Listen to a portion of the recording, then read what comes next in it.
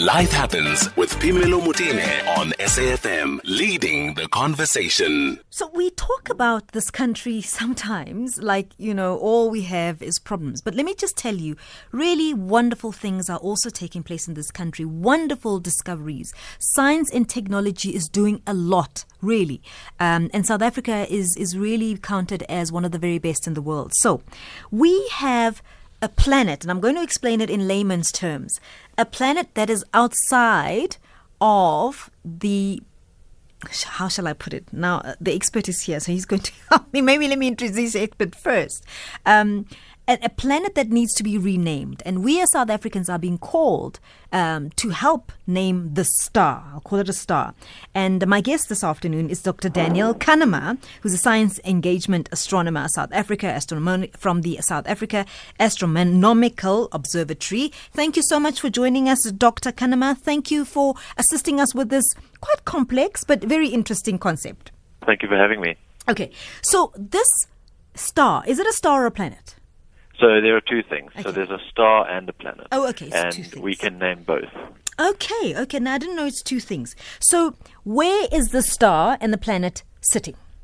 So it's sitting within our Milky Way, but some distance from us. If you're looking in the sky, it's in the constellation Dorado, but basically it's quite far away from us. And it's what we call an exoplanet. Mm-hmm. It's a planet going around another star, not our sun. Mm-hmm. So it's outside of our solar system. Outside our solar system. And this is not a new discovery. So South Africans discovered this, in 2012, I'm told, around 2012? Yes. Okay. And this was discovered by our own telescope? Yes, so a telescope based in Sutherland, one of the ones we operate, it's called Super WASP, which is the wide-angle search for planets. All right. And just give me the characteristics of this planet before we get to the star.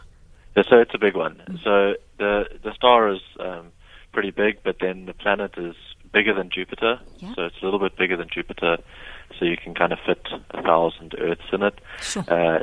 It's really, really big, and it's orbiting very, very close to its star. So, it takes us a year to go around our star. This massive planet is going around its star every 4.5 days. Wow. So it's very close. That's quite quickly. Yeah, so it's going very quickly, and it's obviously very close to its star. It'll be very, very hot, way too hot for liquid water or any sort of life to exist. I'm told its mass is half of Jupiter's. What is in the mass, if you're saying there isn't liquid there? Yeah, so Jupiter itself is a big gassy planet. Yeah. We think it's got a rocky core. Mm-hmm. We're pretty sure it's got a rocky core now, but the rest of it is made up of a lot of atmosphere. Okay. So we have a very thin layer of atmosphere on our Earth. The rest of us is rocky, but these big gas giants have thousands of kilometers of atmosphere, and it's obviously denser closer to the core and less dense at the surface. So that's essentially what this planet is going to look like too.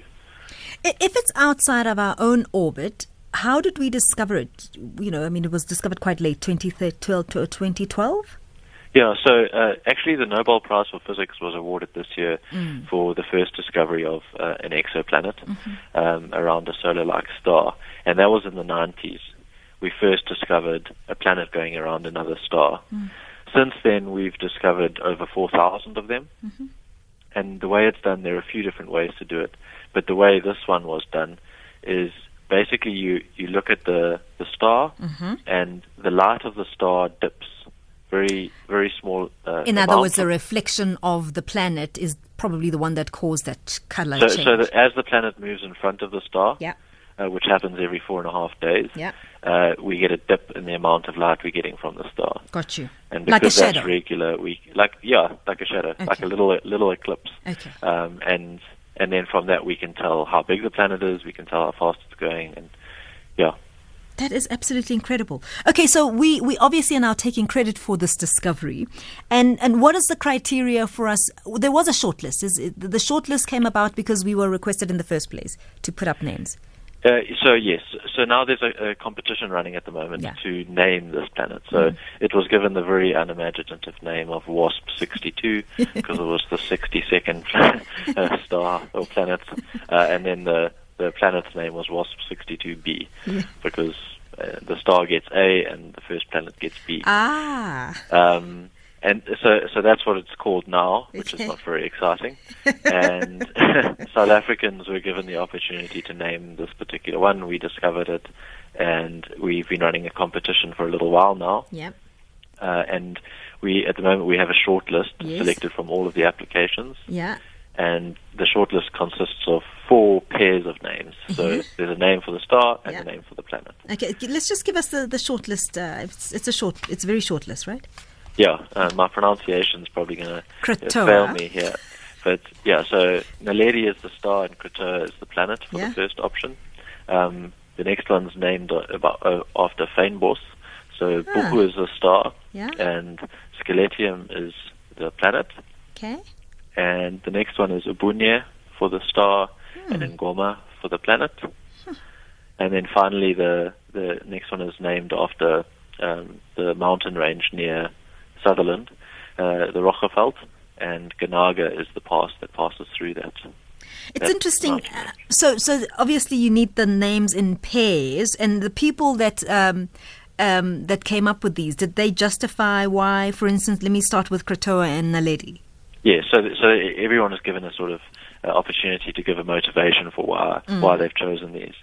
So in this case, Naledi is a name for the star in Sesotho, and it kind of gives a shining light to all humanity. This is according to the motivation, and Krotoa is considered the mother of Africa.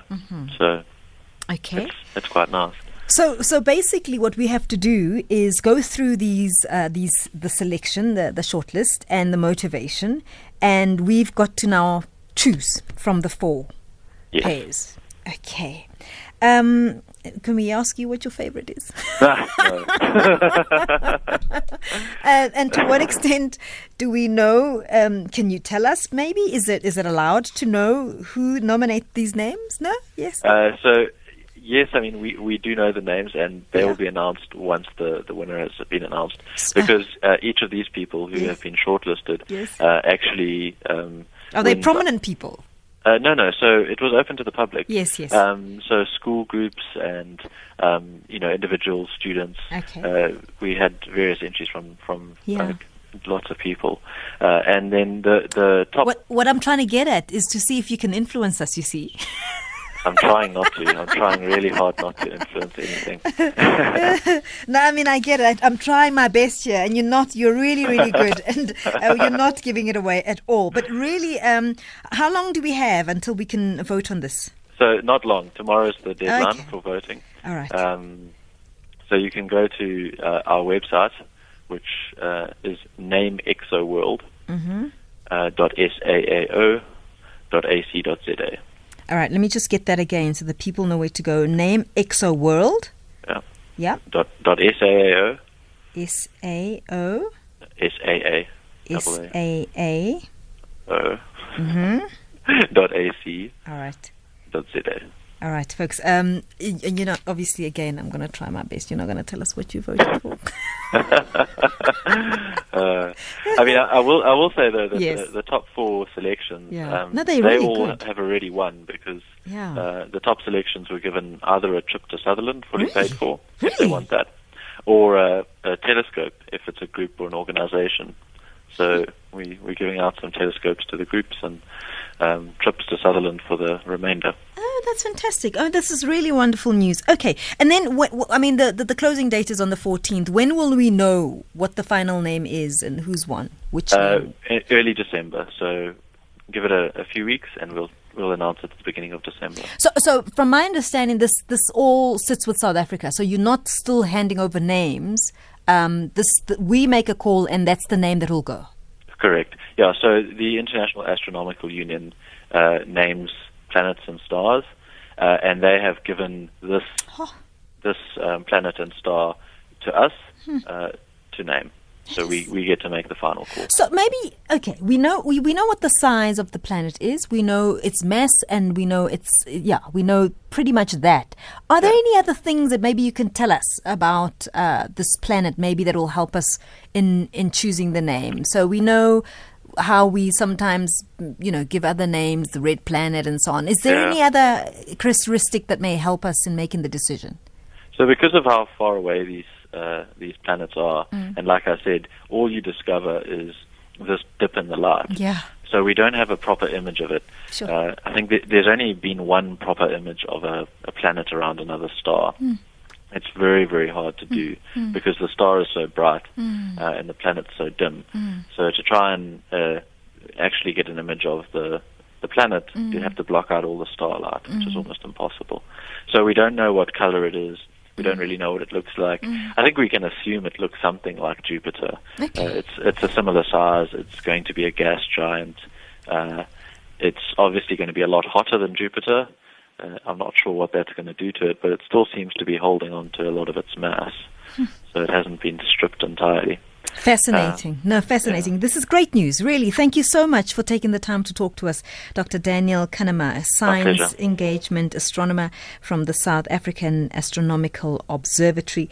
And what are we doing? We are looking for a name for a planet and a star that has been discovered. It's an exoplanet. It's outside our own orbit. That's what it means. And this was discovered by a very own South African scientists by a telescope that's sitting in Sutherland, and this is a planet very, very far away, but they are guessing that the planet is very similar to Jupiter. It is more in size than Jupiter. However, its weight is half of Jupiter's, so that's kind of how I can guide you. We don't know much more about the planet. We're thinking that most of its content is atmosphere, and perhaps, he says, in its core is more denser. It's more denser. Maybe some rock. We're not sure about that. But the bottom line is that because we discovered it as South Africans, we have now been given the right to name the star that it's orbiting around and the planet itself. 4 names have been put forward. Krotoa for the planet. And alongside that, the star being Naledi is a name that's been put forward. So as a pair. The other one is Lithium, the planet, and Buchu is the star, and another pair is Ingoma as the planet, Ubunye as the star, and Khanaga as the planet, and Roggeveld as the star. So we are asking you to be a part of this really historic moment. South Africa is being honored with naming this particular star and a planet, and you are able to do that. You are able to be a part of this historic moment. You have only until tomorrow, guys. Only until tomorrow. And if by whatever, maybe we will get the name by December. If everything goes well, we will have the final name by December, and the world will know what South Africa has chosen to name this new discovery. I think it's fantastic. So what we also can tell you is that the very first discovery of an exoplanet is the reason why the person that won the Nobel Prize for Science was given the Nobel Prize this year. It's because they discovered the very first exoplanet. So we are making history, folks. 2:00 now. Let's go to Utsila Saku for the latest in news.